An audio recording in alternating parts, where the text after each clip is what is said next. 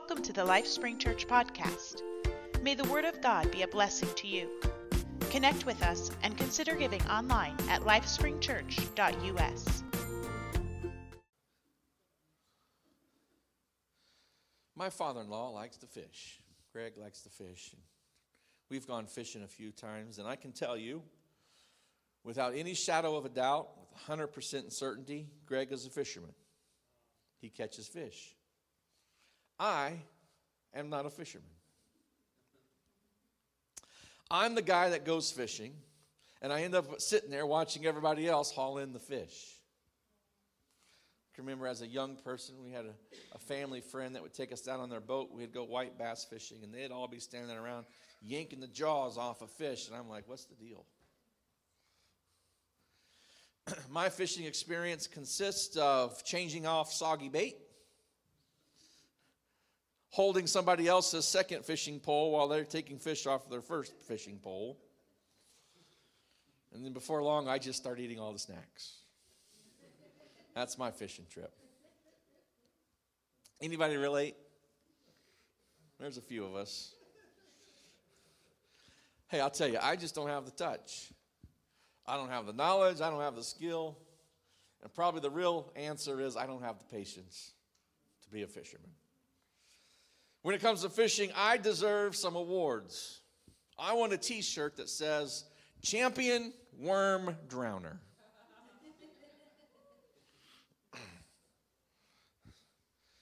If I ever bought a boat, I should call it the Rusty Hook.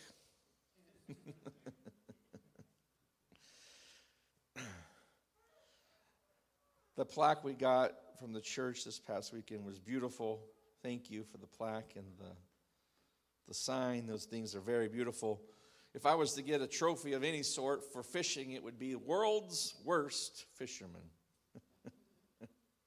Comedian Stephen Wright said there's a fine line between fishing and standing on the shore looking like an idiot. I don't fall in the fishing category. I'm just telling you. It just doesn't work. I had a conversation with a man at work one time, and we were talking about fishing, and he's one of those gifted fishermen. And I was telling him all of my woes about how bad I am at fishing and how I can't catch anything. And at the end of the conversation, he goes, well, anybody can be a fisherman. He goes, the real thing is not everybody's a catcherman. And I said, I relate. I guess I'm a fisherman and not a catcherman. One last story. A man had spent a long, hot day out fishing and caught nothing. On his way home, not to disappoint his wife, he stopped by the market and picked up 3 big fish. He asked the clerk, before you wrap those in paper, can you throw them over the counter to me? The clerk looked really puzzled at him, and he said, oh, I just want to be able to tell my wife I caught them.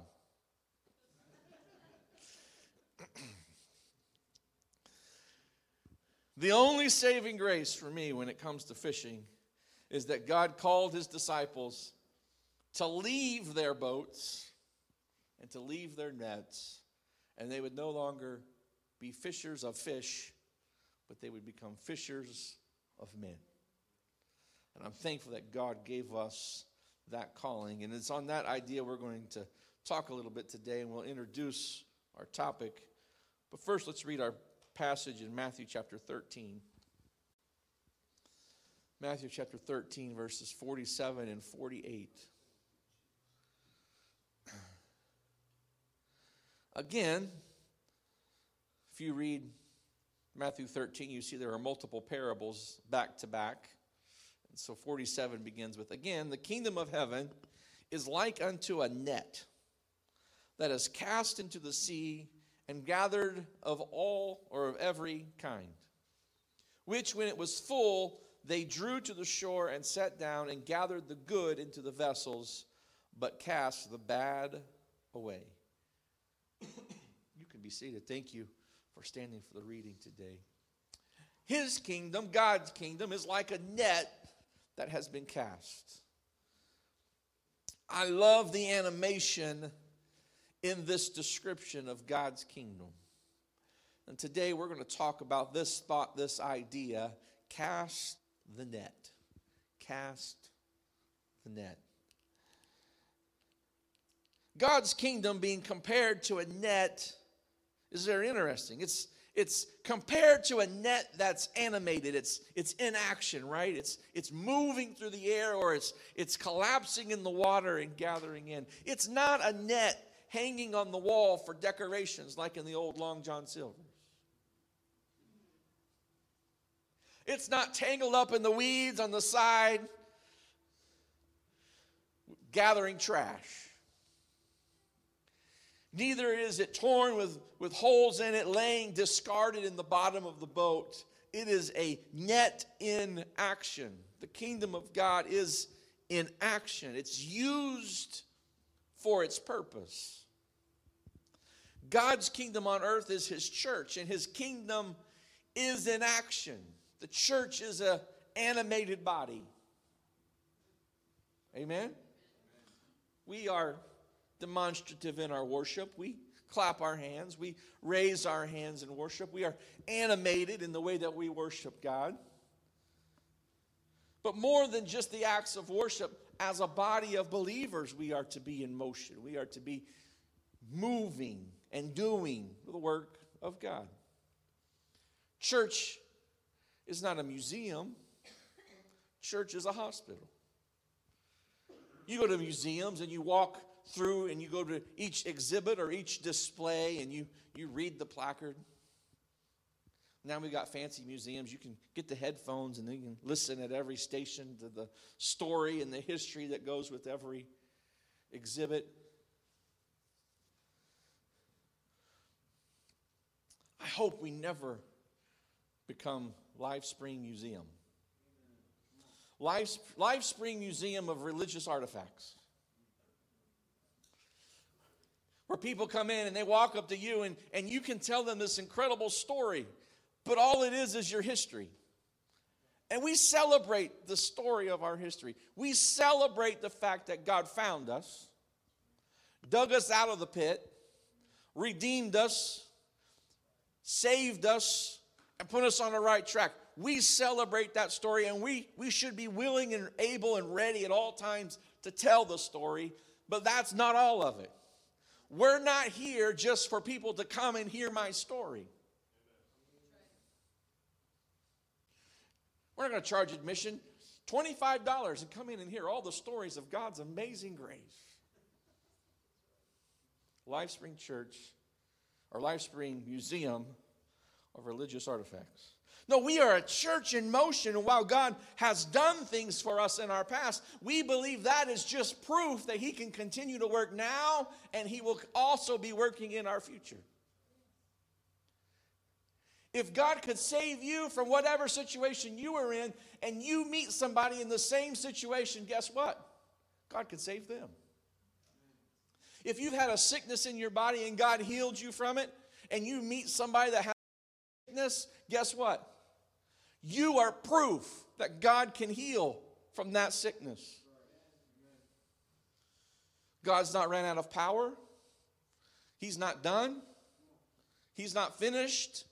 He's still working. His church is animated as a net that's being cast. It's still doing the work that God has sent it to do. And the work of God's kingdom is accomplished when his kingdom comes and his will is done here on the earth. And so we are the ambassadors of Christ. We are the agents of God. We are those in the earth doing heaven's purpose and will here in the earth. God's will is only done in the earth by the church. His kingdom, God's kingdom, or if you'll allow me this morning to say, God's church, his church, isn't a past relic on display. Neither has it been abandoned in the shallow waters of human theology. It's not been left and destroyed and watered out by religious entertainment. The church is still alive and well. The church is still moving.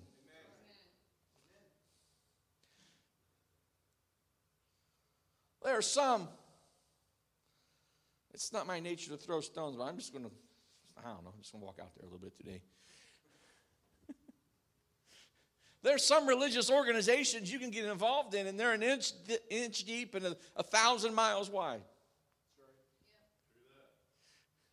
They have their hands in everything and everywhere, but there is no real relationship with God. There's no depth in their relationship with God. There's no... Me and Jack were talking about it before service. There's no authenticity in what they're doing in their relationship with God. Hey,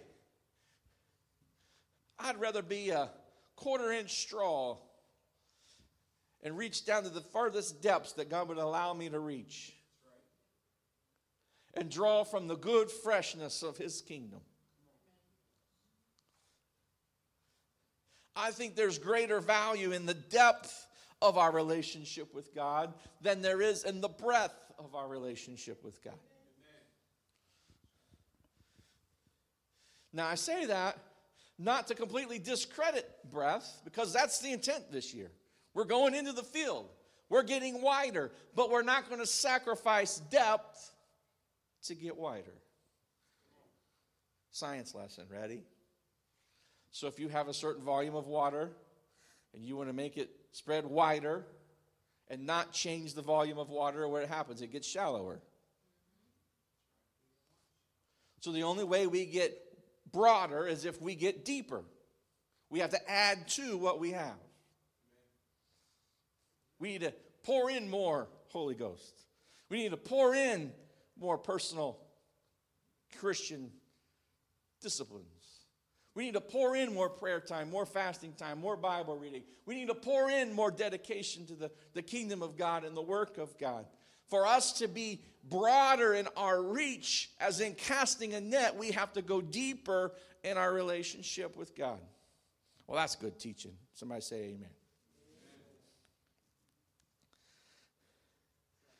Jesus hasn't discarded His church, the net, in the bottom of the boat because it's no longer useful or relevant. The church is still the only thing in this world that can make an everlasting change in this world. I think we've learned through the past several presidents and people in government that all it takes is a couple men to make a decision and the signing of a pen and laws can turn 180 degrees. What authority does Congress have?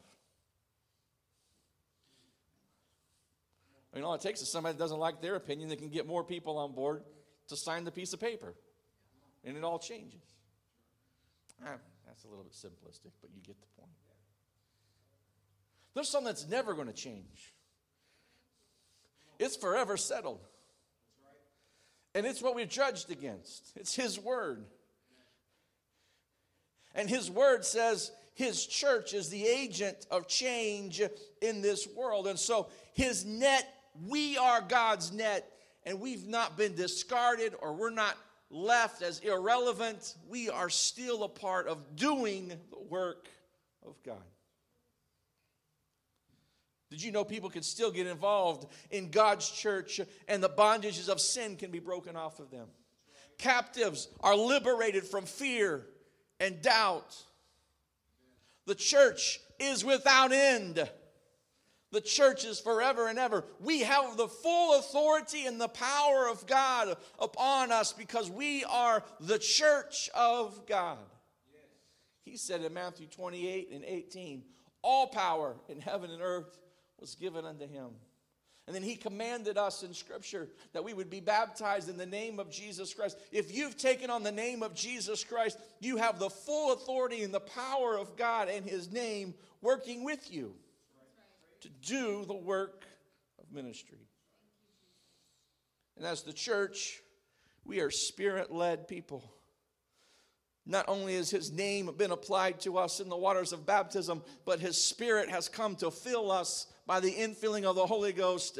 And His Spirit leads us, guides us, instructs us, teaches us, and empowers us.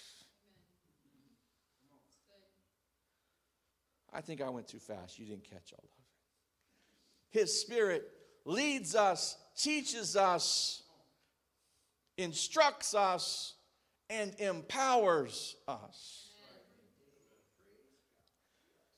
I can't do this without being filled with His Spirit. There are individuals that have strong self-will and they can will themselves to do good. But there comes a point where the human will is not enough to be satisfactory to the call of God, because God calls us to stuff bigger than ourselves. If God only wanted me to do what I was able to do, then why would we need God? I need God because He wants me to do stuff that's bigger than me. He wants me to fish in waters that I'm not comfortable fishing in. He wants me to throw a net bigger than I'm comfortable throwing. He wants me to reach farther than I've ever reached before.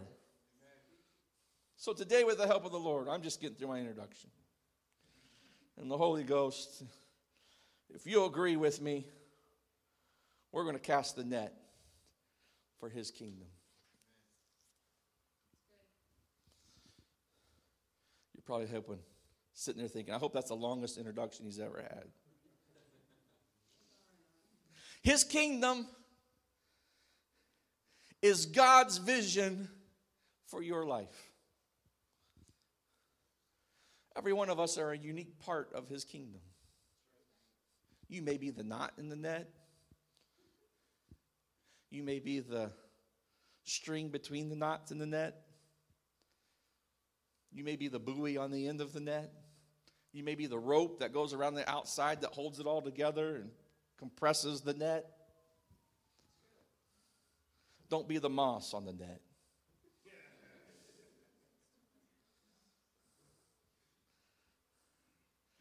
Be a part of the net. Don't be a part of the stuff that helps and causes the net, not helps, but causes the net to deteriorate and to rot. But be a part of the net. And there are times God has to grab this string, and it's been tangled up, and He has to sew them back together and work them back together. And that's God working on us, putting the net together. That's called God putting us back in unity one with another. And it's okay when God has to do that. Because we are a net fitly joined together for the work of the kingdom. And it is the will of God that we, the net, gather fish.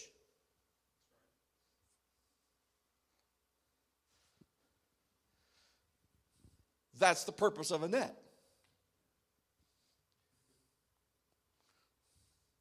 No fisherman has gone out and researched, scoured the internet and called all of his fishing buddies. What is the best fishing net? Which one's made with the best quality materials?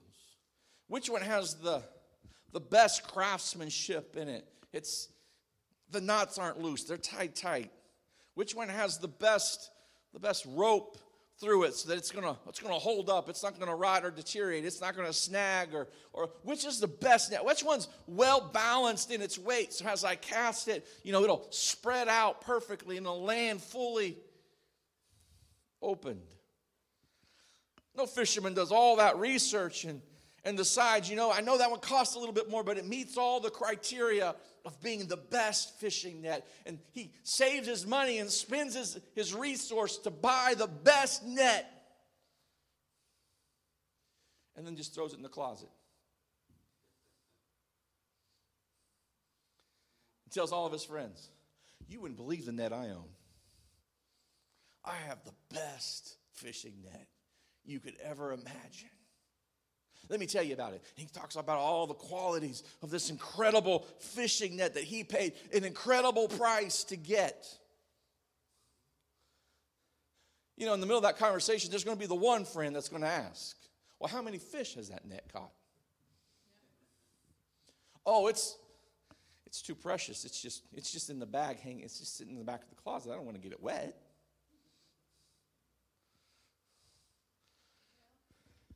No, I can't use it. I don't know how to fish. Just bought the net, man. We are part of one of the most precious things we could be a part of. We're a part of the church. We're a part of His kingdom. There was an incredible price paid for this net to be formed. This net's not made with low quality materials. The craftsmanship of this net is beyond the craftsmanship of any net you could ever find. This net has been fitly joined together. This is purchased by the blood of Jesus Christ. We were handcrafted by the hand of God out of mud. We are quality material because we're alive by the very breath of God. We are the best net you could ever purchase. And God didn't create us to put us in a closet and just talk about it, but He created us to use us, to put us in the water, to cast us so that we would spread open wide and draw in the fish. 2 Peter chapter 3 and verse 9. The Lord is not slack concerning His promise, as some men count slackness, but is long-suffering to usward, not willing that any should perish, but that all should come to repentance. The will of God to be done in this earth will be when we, the net, are willing and able to be cast by the fisher of all men. When we, with our hands and our feet and our mouth and our influence, gather in to the net, in whatever lake or pond or river or body of water that God has cast us into, we begin to gather in the fish. And He says He's not slack concerning His promise. Hey, did God save you? He can save them. Did God redeem you? He can redeem them. Did God break your addiction? He can break their addiction. Did God deliver you from that bondage? He can deliver them from that bondage. God's not slack in His promise. God's promise to you is just as valuable to them as it was to us.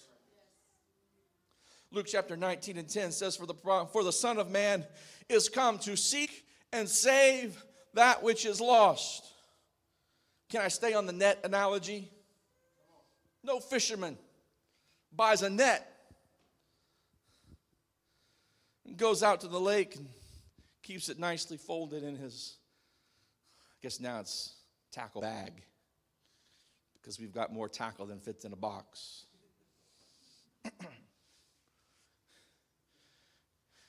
Leaves his net nicely folded in its nice saran wrap bottom of his tackle bag, and he sits and fishes all day and gathers all the fish into the boat. And then at the end of the day, when he's done fishing, decides, I'm going to open this tackle bag and pull out my net and cast his net across the bottom of the boat and gather up all the fish he's caught. That's absurd. It's kind of dumb to even say it. The net's not for the already caught fish. The net is for the fish yet to be caught.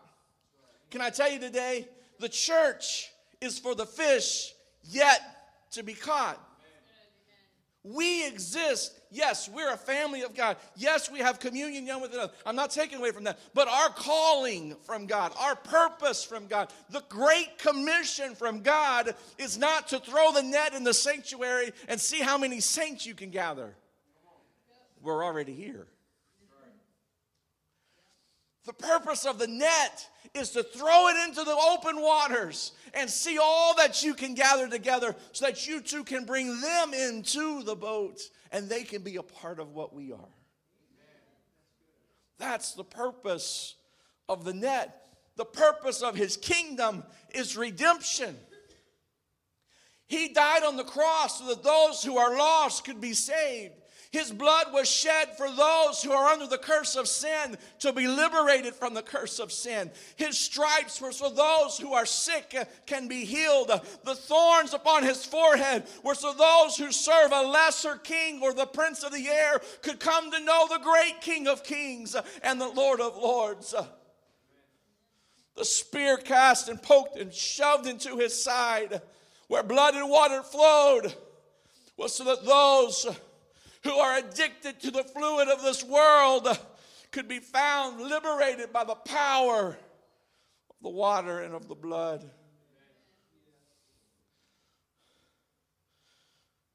He was put in a tomb, and he died, and conquering hell and the grave, he rose again victorious, so that every single person who feels like their life is a dead end could have life and life more abundant. He came so that the net would be the premier instrument, the premier piece of equipment to gather in those to be saved. Here's the deal about the net. Nets have weights. You can see it in this picture a little bit. You see the wider parts around the edge in the graphic. These are weights. That net is cast. It spreads out wide and it hits the surface of the water. And those weights all along the edge begin to pull that net down, down, down, down into the depths of the water. Can I tell you where God's net found us? God's net found us in the darkest depth.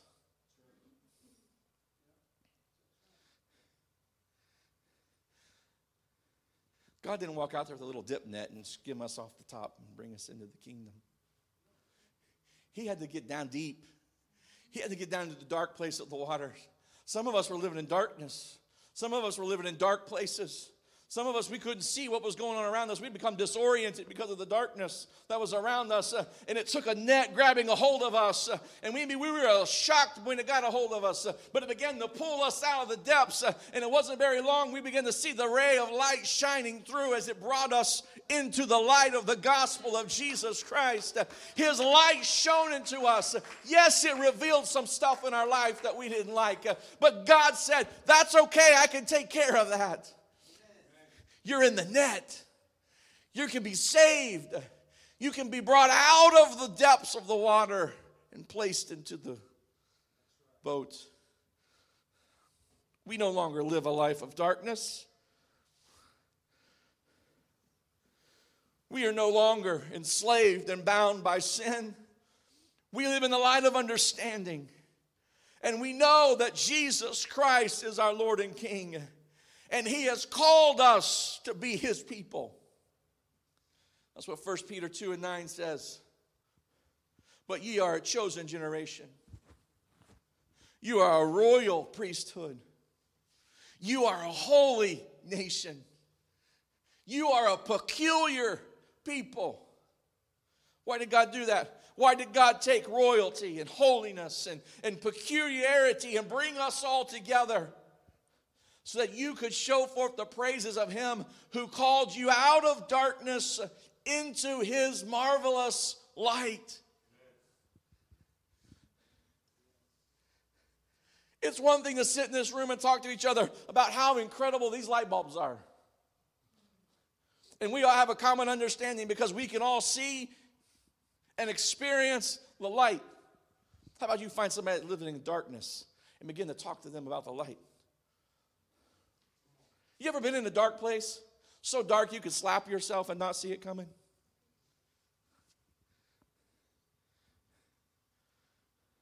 There's some people who spiritually and even physically in this life are living in places that dark.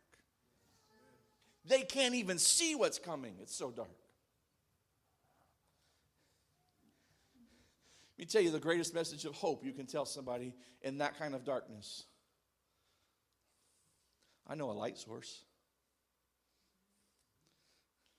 I know a source of light that'll begin to shine in your life, and you won't be stumbling over all this stuff anymore. I know a source of light that can shine into your life, and you'll no longer have unexpected things just catch you out of the blue. I know a source of light that can change your life. Matter of fact, the light is so powerful that it dispels all the darkness. And you'll no longer have to live in any darkness, but you can live in complete light. This is the power of casting the net. Jesus wants you and I to be disciples. But more than being religious disciples, he wants us to be disciples that are involved in the 4 things of discipleship. You ready for the 4 things of discipleship? I'm going to tell you what they're not first. It is not read your Bible, pray, fast, go to church and pay your tithes. That's not being a disciple. Disciples do those things, but that's not being a disciple. Being a disciple first is being in relationship with Jesus Christ. That means I have 100% converted my life from following this world and following my own desire to being a complete follower of Jesus Christ. Wherever he leads, I will go. Just like Abraham. Where are we going today, Lord? Nowhere. Stay. Okay. Where are we going today, Lord? Pack up and head this direction. Okay, Lord. How far do I go? Until I tell you to stop. Okay, Lord. Now that messes with us analytical people. We're like, okay, Lord, what's the destination? I'll type it into my map here on my phone. I'll get directions. Lord, I'm sure we can figure out the fastest, shortest, least interrupted way to get there. And I'll tell you, Lord, the best path. And you just tell me where we're going. What's the destination? Very rarely does God give us the destination. Most of the time when you say, Lord, where am I to go today? The most common answer you're going to get from God is, you need to take one step forward. Okay, Lord, now where? Take another step. Okay, Lord, now where? Take another step. Is this a pattern, Lord? Take another step. But where are we headed? One step at a time. One footprint at a time. One trusting moment at a time. And he leads us. This is what it means to be in relationship with Jesus Christ. And if you're in relationship with Jesus Christ, reading his word, talking to him in prayer, faithfully attending the gatherings where he is, those things, they're not even on a list. It's just a part of who we are. The other 3 things that are beyond relationship with God are when we emulate Christ. Christ taught people about the kingdom. And so we are to share the gospel of Jesus Christ with others. Jesus met the felt needs of people. He healed the sick, raised the dead, gave sight to the blind. We are to do our part in our community to meet the felt needs of people. And then he taught others to do the previous. This is what it means to be a disciple and a disciple maker. Because true discipleship is more than just living it ourselves and becoming a dead end. True discipleship is being a disciple maker where we reproduce ourselves in somebody else. This is the power of the net. This is the difference between fishing pole fishing and net fishing. If you're a talented fisherman, you can put multiple hooks on a fishing pole and maybe get you 2 or 3 fish at once. I don't know how you do that.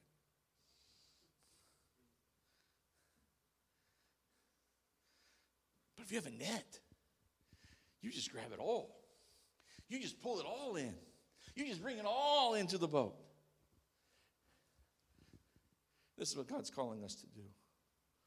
We are spiritual beings. We all have a soul. Amen? We live in parallel worlds. The world of the carnal and the world of the spiritual, running in parallel with each other. We're very aware of the carnal world because that's the world in which we were created. But there are times in our life where God gives us glimpses into the spiritual world, and we definitely feel and understand the impact of the spirit world around us. Have you ever walked into a place and just been like, this place gives me the heebie-jeebies?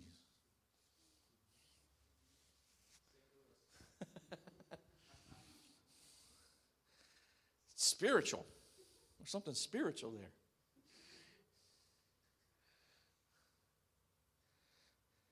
You ever walk into a place and you're just like, wow, there's an incredible peace, incredible calm. Hopefully that's when you walk into the church, LifeSpring Church. You walk in here and you're just like, man, there's an incredible rest. Chaos is silence. Peace is here. That's spiritual. Can we explain it to the nth degree that our carnality can understand it? No. That is a part of living by faith. We don't fully understand everything in the spirit world. It's through a glass dimly that we see the spirit world. But God gives us opportunities to experience things in the spiritual. Oh, it's very natural to come down to an altar and physically bend your knee and physically say words out of your mouth, a prayer of repentance and confession to God. That's a very physical experience. But it's not very long before the physical experience turns into a spiritual experience, and you begin to feel the love and the grace and the mercy and the compassion of God sweep over your life. That's when He begins the spiritual transformation in us. It's very natural to go put on a baptismal robe, walk in here, maybe nervous, climb up the rickety steps, climb into the baptistry. Sister Terry, hopefully they got the heater working. You sit down, they say some words, and they say in the name of Jesus Christ. You go under the water, you come out, people pray for you, you get out, you walk, you go change your clothes. That's pretty natural. But there's something that happens in the spirit world, the parallel world, the spirit world, when the name of Jesus Christ is pronounced over you. And in that moment, you go into the waters of baptism and you come out. There's a cleansing, there's a washing, there's a regeneration that's happening in that body and in that soul. And you begin to feel it. You begin to know it. You're experiencing something spiritual. It's bigger than getting wet. It's bigger than being dunked in water. There's something happening to me. It's very natural. It's very carnal. It's very fleshly. To in your seat or to walk to the front and to lift your hands, to open your mouth and to begin to praise God. What is praise? Praise is thankfulness, appreciation, and gratitude to God. It's very natural. It's a human thing. It takes us, our human body, to make those actions happen. But when we get to this point where our flesh is completely surrendered to God, and we're completely open to whatever He wants to do in our lives, and we're committed to Him 100%, and we yield our flesh to the moving of His Spirit.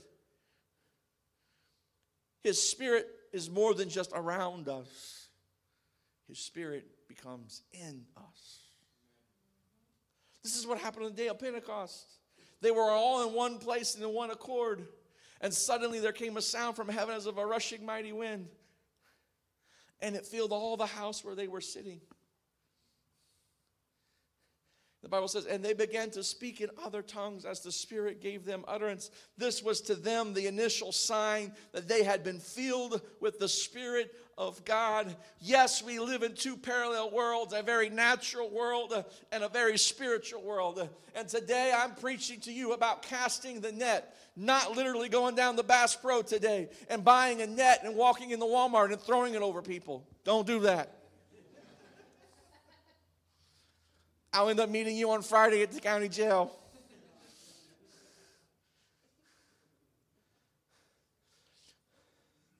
But I'm trying to give us a very carnal illustration of what we're supposed to be doing in the spirit world. When I go to Walmart,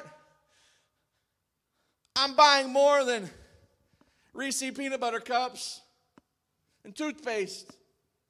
I'm fishing. When I'm having a one-on-one conversation with somebody at work, I'm fishing. When I'm standing outside talking to my neighbor about how beautiful his grass is going to be in the spring, I'm doing more than talking about grass. I'm fishing. I'm casting a net. I'm seeing where the hungry ones are. I'm trying to figure out, is this net going in the open water or is this net falling on a pool of fish? Because in the spirit world, we are casting our net everywhere that we go. And let me tell you, what we're doing in the spiritual world has an eternal impact.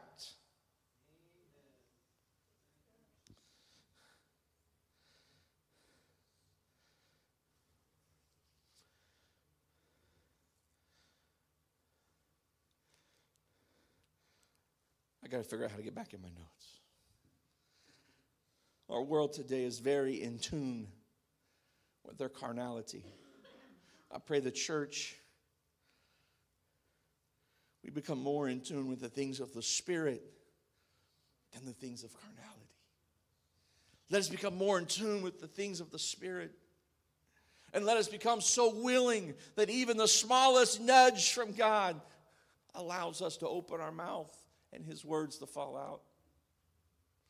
I'm expecting sometime this year, somebody's going to come up to me and say, hey, I was having a conversation. I said this, and I don't even know, I don't know why I said it or how I said it, but it impacted this person, and they started crying, and I got a Bible study with them.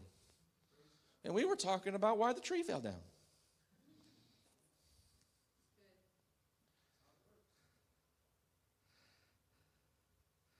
His kingdom is a spiritual kingdom. And the power of His kingdom is demonstrated in the spiritual side of our life. There are three powers in the kingdom of God. Three powers that work in the church. I'm moving quickly. There's the power of His word. We've already said it today. It's forever settled in heaven. It's the supreme authority both in the carnal life and in the spiritual life. His word is the rule. Some people think we're crazy. How come we don't just live by how you feel? Why doesn't it work out too well? Pull a Dr. Phil quote. How's that working for you? I feel depressed all the time. Why? Because I'm following my feelings. Well, how do you feel? Depressed? Well, what are you going to do about that? I don't know. I feel depressed. Well, stop living by your feelings.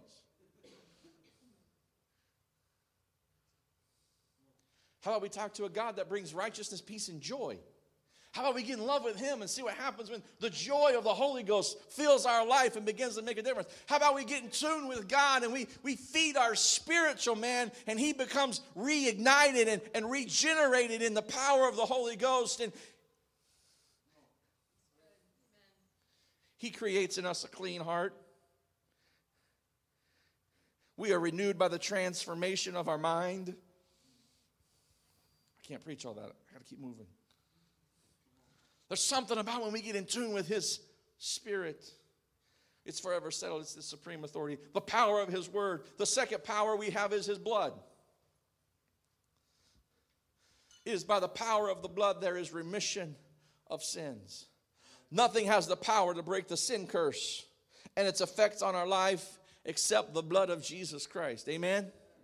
Amen. When we celebrate the cross, we celebrate the death of Christ. We celebrate the redemption that comes through the blood of Jesus Christ. But that's not the end of the story. It's one thing to be set free, but you can't just be set free. You have to be put on assignment. What's the next assignment? And that's the power of the Holy Ghost. The resurrection and the ascension of Jesus Christ. The Spirit of truth comes, the Comforter, the power to do right, live right, be right, and to have peace and joy. As disciples of Christ, disciples of Jesus Christ, living in His kingdom, We have constant access to these three powers. And it's with this understanding that we can boldly say there is no weapon formed against us that shall prosper. We can overcome because greater is He that is in us than he that is in the world.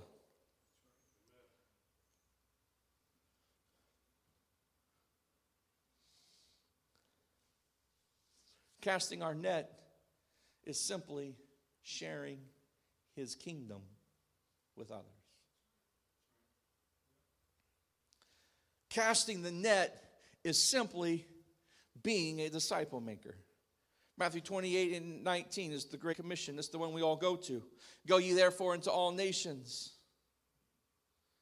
Go ye therefore and teach all nations. That's disciple making. Baptizing them in the name of the Father and of the Son and of the Holy Ghost. What's the name of the Father and the Son and the Holy Ghost? That's His name. He is our Father. He is the Son. He was born of Mary. And God is a Spirit. And He's a Holy Spirit. So He's the Holy Spirit. It's no more complicated than that. But the Great Commission is more than just Matthew 28:19. Luke wrote about it and Mark wrote about it also. Mark wrote it here in Mark 16:15. He said to them, go ye into all the world and preach the gospel to every creature.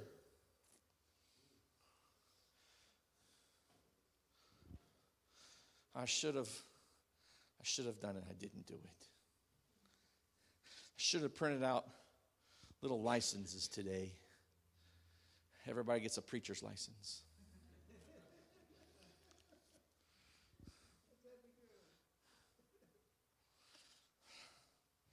Nobody here, but I'm sure there's some people that go to their head. I got a preacher's license. Good for you. That was too sarcastic. I need to cut that out. Mark 16:15 says you are to preach.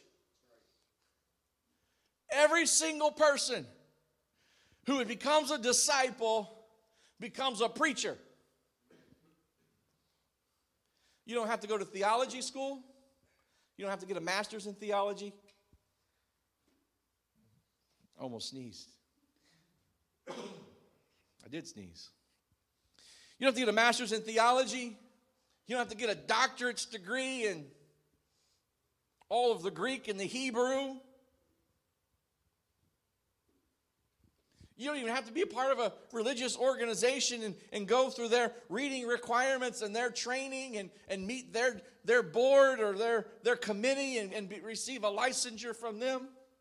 Hey, there's process and organization to those that want to follow that process. And we need those things in place for certain things to operate in our world today.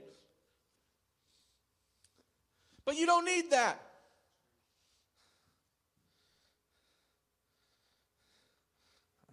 I should have checked before I do this.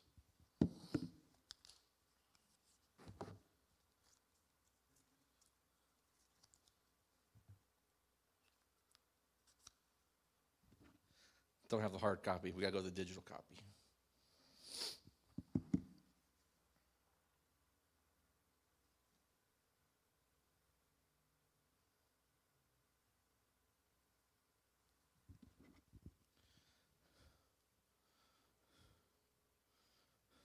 You guys are, what in the world is he doing? You don't need one of these to obey Mark 15 and 16.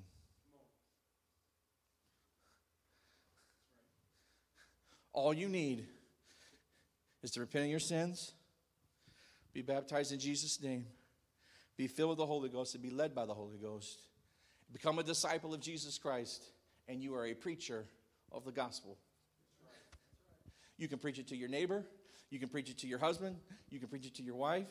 You can preach it to your kids. You can preach it to your aunts. You can preach it to your uncles. You can preach it to your coworkers. You can preach it to your boss. Preach it to the HR director. She'll love it. You can preach the gospel to everybody. You are an ordained preacher of God. I'm telling you today, you are a preacher of the gospel. Let me redefine that for you. Sometimes that's way too spiritual. That gets people really out there. You are a net caster. You are a fisher of men, women, young people. You are a fisher to bring them into the kingdom of God. The Great Commission was not go build a religious organization. And I'm thankful for religious organizations. We're a part of one. Its main purpose is because we're small and we pull our resources together to do big things. I don't know if you've seen the video or not, but we give money to move the mission. Because we give money to move the mission, the missionaries that we just recently had in Japan, they're back in Japan, and they were able to buy a vehicle. Anybody here have the money to pay cash for a missionary to have a vehicle? Look at all the hands go up. No, but we pulled together, and they have a nice vehicle. The Great Commission was not build a religious organization, although there's purpose for it. The Great Commission was not, hey, go do some good. The Great Commission was go make disciples. Go preach the gospel. Go tell somebody the good news. Go cast your net and bring them in.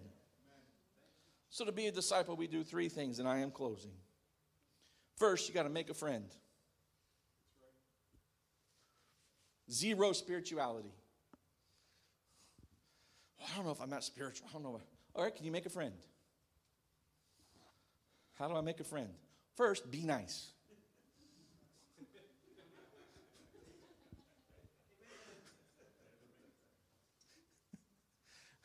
I can't make friends. Well, be nice. Make a friend out of somebody. Build a relationship with them. Trust me, it won't be very long before the light inside of you, just being around their darkness, will begin to make an impact. And you probably won't even start the conversation. They will probably start the conversation and say, hey, you know what? I've been dealing with something. What are your thoughts on this?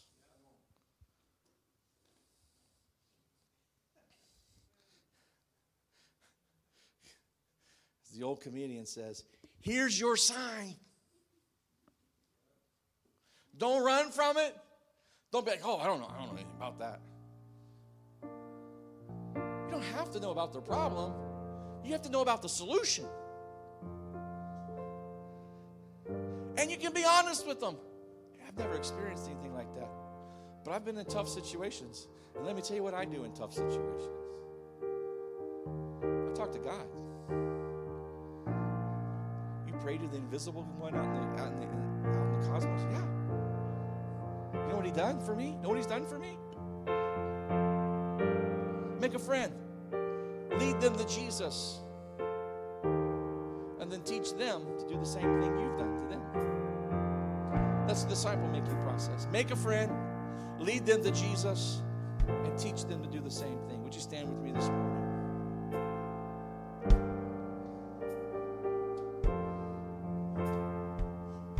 Heaven's looking on us today.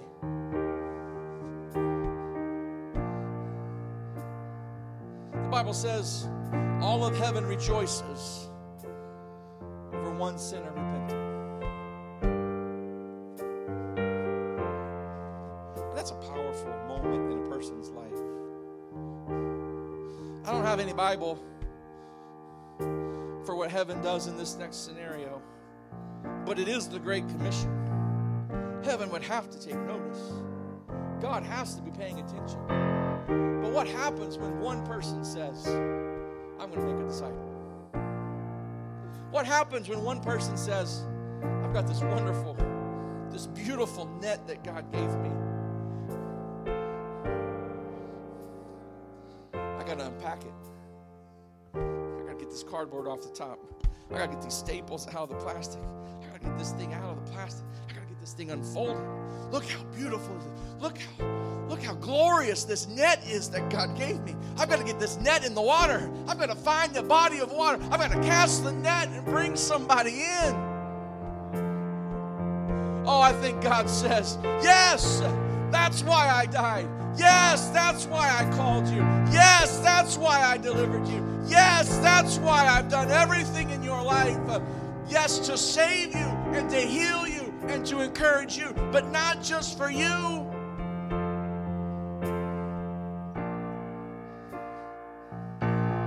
So we got to get in the field. We've got to get in the water. We've got to do the work that God has called us to do. Thank you for listening to the LifeSpring Church podcast. Join us in person on Sundays at 11 a.m. Visit us online at lifespringchurch.us.